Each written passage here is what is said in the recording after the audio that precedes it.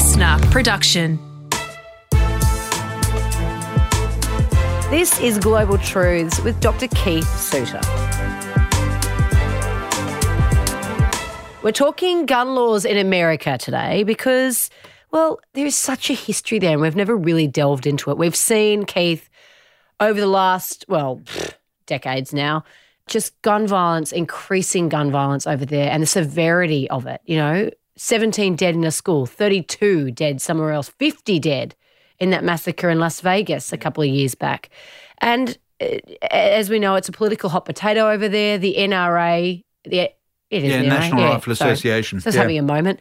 Just pay so much money to the Republicans who will never turn on them, it would seem. So nothing's done about these gun laws. But it hasn't always been like that. And I thought it was important that we look back, or we both thought it was important that we look back and track what happened to America. Because, it was never like that. Well, let's start off with the Second Amendment. So we go back to 1789. So the Americans wrote a constitution which is still in operation to this day. Back then, so that's a couple of hundred years ago, over 200 years ago. And it was a constitution which brought the various states together to replace an earlier one which was falling apart. So this was a new constitution which centralised power in Washington, D.C. But a number of Americans were saying, well, we're now giving so much power to the government. Are we creating a replacement for King George III, the English dictator who ran the original 13 American colonies?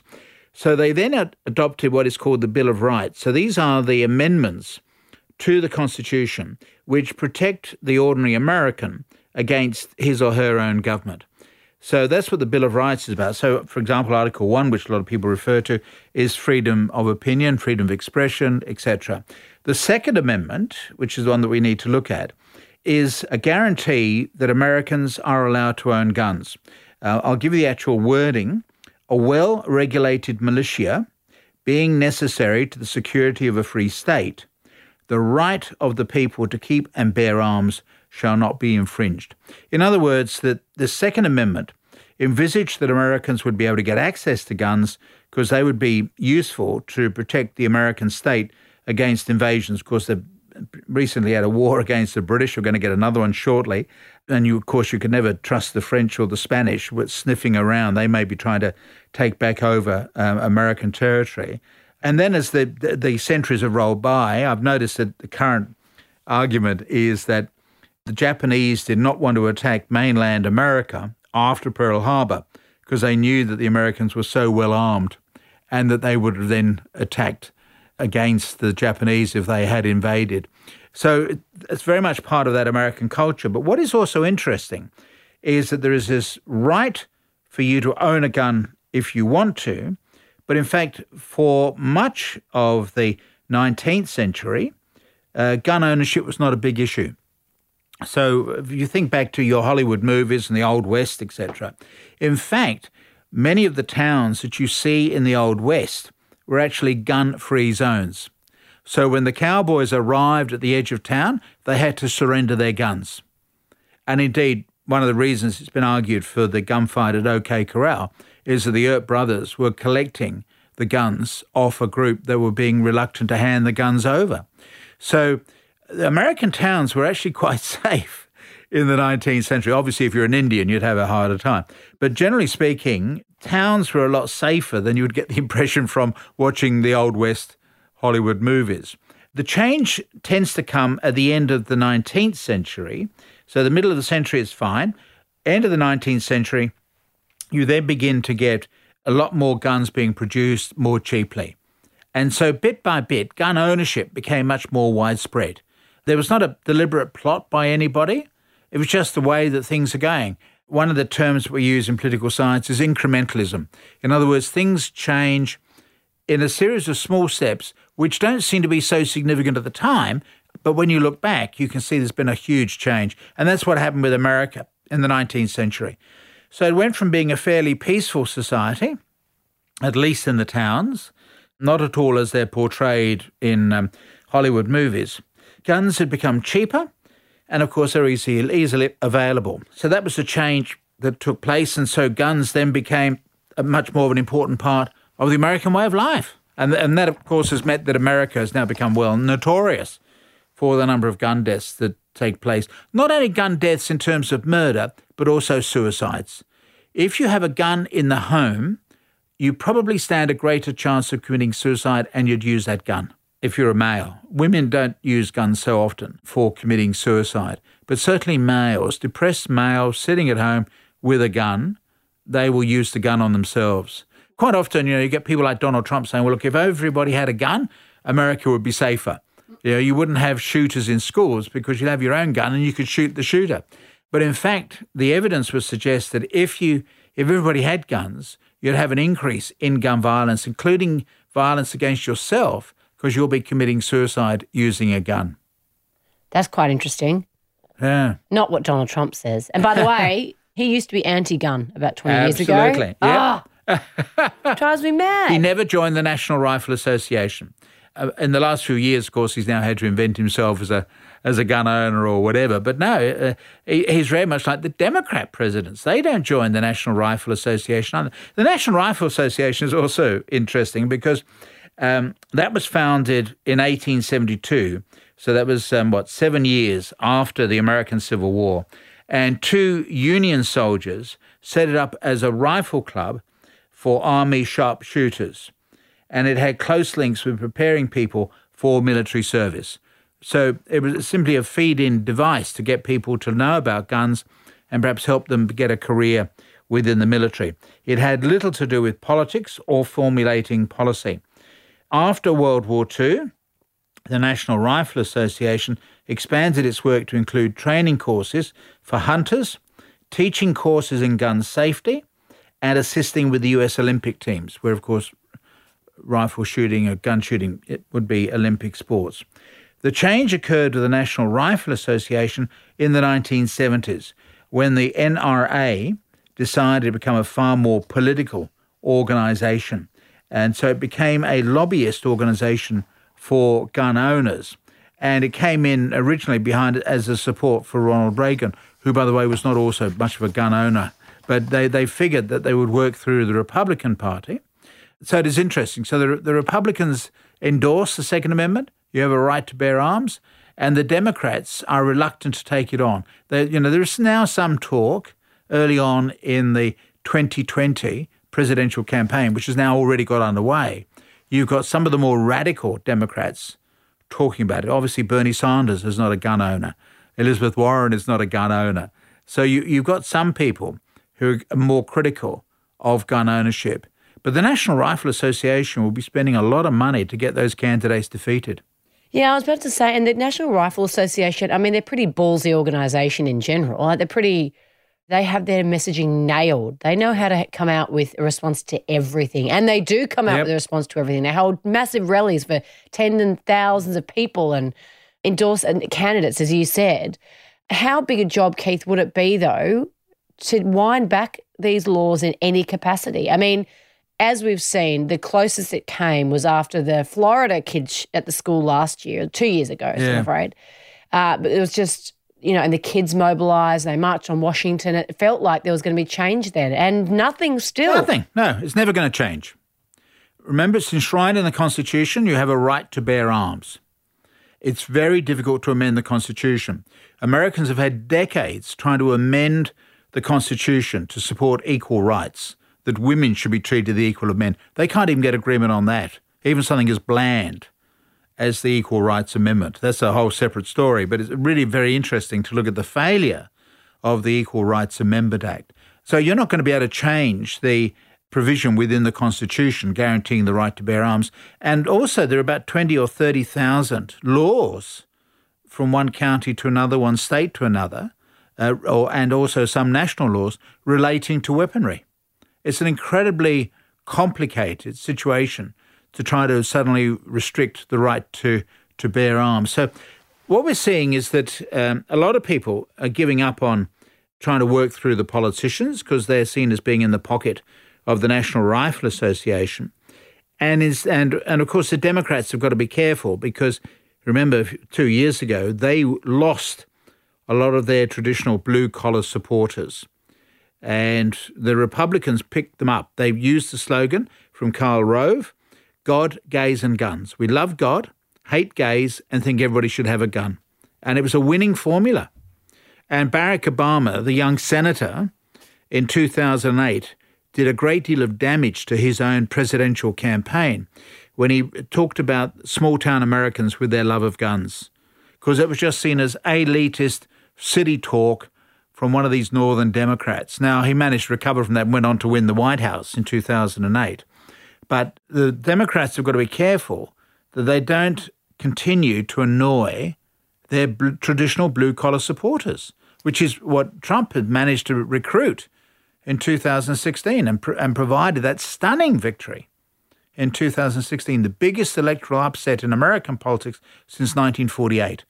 So Trump was a genius, or at least had Steve Bannon as his genius.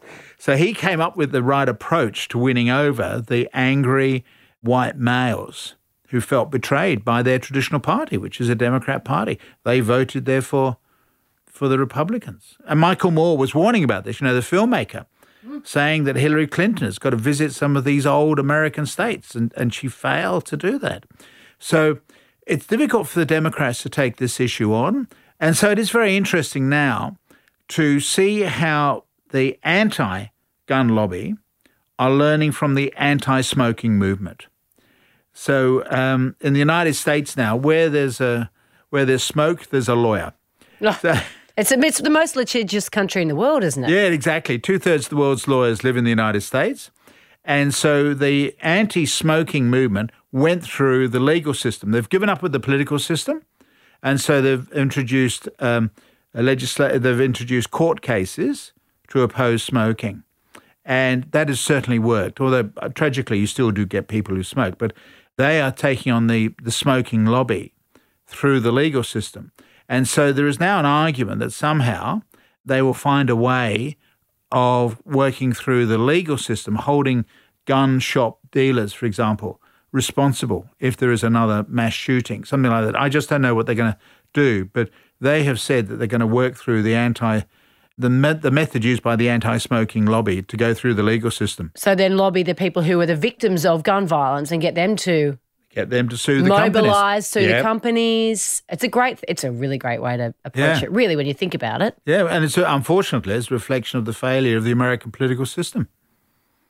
But if you're an anti-gun activist, then you've got to do whatever is required to secure the banning of those guns. That's the tragedy of the whole situation. Too many people with too many guns.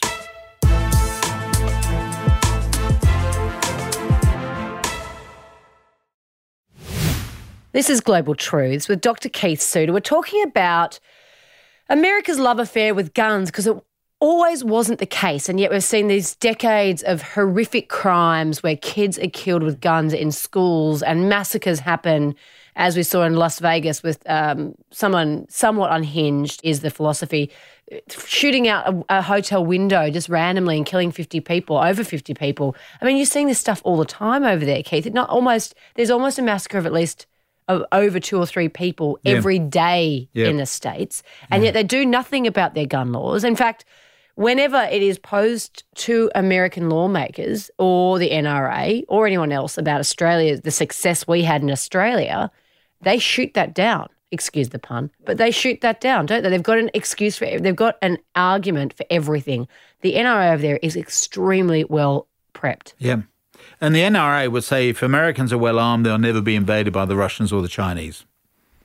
And it doesn't work with me, but it obviously works with some of the voters back in the United States. So they would say we're keeping America safe from foreign invasion. It's not a reasoning that I would use. And you made reference to some of these murderers having mental health issues. Well, we have mental health issues in Australia as well, but we don't have quite so many massacres. And of course, in Australia, the turning point was 30-odd years ago down at Port Arthur when a murderer indulged in mass murder.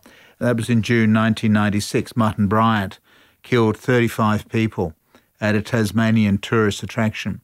Horrible. Everyone, Yeah. By the way, he's in isolation, and every morning he asks, has his record been broken? And the prison guards will not tell him. Are you serious? Yep. So he's not allowed any access to media. So he doesn't know whether or not his record has been broken. So John Howard, who was then the Prime Minister, brilliant at seeing how the public mood is changing. And so he then exploited the anger within the Australian population to create a world first, a national taxation levy to buy back guns from owners. And there was an encouragement to people to surrender unregistered ones with no questions asked. So over 640,000 weapons were handed in. And of course, in New Zealand, they've just gone through the same process, which was pioneered by John Howard. I gave evidence to the Royal Commission into Violence, or National Committee on Violence, where we had 30 years ago, we had 2 unrelated massacres in Melbourne, in which 2 lone gunmen killed a total of 15 people. It's interesting, it was a very big committee work. As I say, I was one of those who gave evidence. The recommendations were largely ignored because it was thought at that time, as in the US, gun control is politically risky, and the politicians run for cover at the first sound of gunfire. And then you get, just under a decade later, you get the Port Arthur massacre. And John Howard has got no choice but to then go ahead with the buyback scheme. And of course, he now is lauded internationally, at least for some people, because of the step that he took. It's interesting that Howard had a number of meetings with George Bush, and the thing on which they always disagreed is the question of gun control. What was George Bush's stance? Well, he wanted people to have guns. Well, he's got guns. Why shouldn't everybody else have them? Okay. Part of the American tradition. So then where do you see, I mean, as you said, it can never change, but surely they can wind them back, Keith. Do you think that if you do get a more left-wing, just say hypothetically that Trump did get voted out, and someone like Bernie Sanders did get in, or Elizabeth Warren, which is, they're more of the left of the Democratic Party, and it almost feels like that's the way you need to go if you're going to defeat Trump. But how would they ever get that reform anyway? Because what's the process? Like what they? Well, they would table legislation, and it has to go through both houses of Congress. And for an incoming president, you've got to start doing it in the first 2 years. Right. So that's when Obama got his massive healthcare reform made within his first 2 years. Because generally speaking, Americans will tend to vote against the incumbent party in the midterm elections. So the second lot of 2 years, as Donald Trump himself has found, you'll find people voting against the party in the White House. So you'd need to act very quickly. You need to be able to get the legislation up. But the National Rifle Association will make life very difficult for you. And don't forget, in the American political system, all the lower house changes every 2 years, but the Senate changes every 6 years. So you have every 2 years, 1/3 of the Senate standing down. So unless you can get a clean sweep of improved people in the Senate, even if you get your legislation through the lower house, you won't get it through the Senate. And what about American sentiment on this particular issue? What do we know about what Americans believe or what they think? Well, I think it depends on which American you're talking to. So I teach American students, none of whom have ever owned guns. But they're the educated. But they're the educated ones. They're from Boston. You know, if I were in the Midwest, it'll be a completely different group of students. Or down south, in the deep south? Or down south, yeah. So it's very difficult to come up with some standard expression of assessing American attitudes towards guns. And it's also, America as a country is so different from north to south, east to west. It's extraordinary. It's like, how many states are there again? 50. So they're like 50 different countries because they're all so different. Yeah, absolutely. So it is very difficult then to see how America is ever going to get out of this, except perhaps with the change of attitudes over time, that you might end up with younger people not being so infatuated with guns. It's interesting that the old Wild West movies that I've been pillaring in this interview, you know, most of those have now disappeared. That was an era that disappeared about 20 years ago. It was the big issue, you know, in Hollywood for making movies, but that's all now gone. So the appetite for that type of thing has gone. Although tragically, you'd have to say when you look at some of the computer games that youngsters are playing, they are very violent. Very. They just make your skin crawl. Yeah. So there is still this undertone of addiction to violence within our society. So it's going to be very difficult to change it.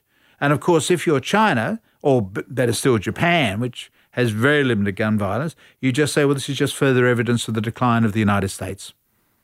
They're busy shooting each other when their economy is in a state of collapse. You've got too much violence, etc. And Trump at the helm. Doesn't look good. Global Truths was presented by Dr. Keith Suter and me, Kate Mack. Produced by Matt Dwyer. Audio production by Darcy Thompson. Listener.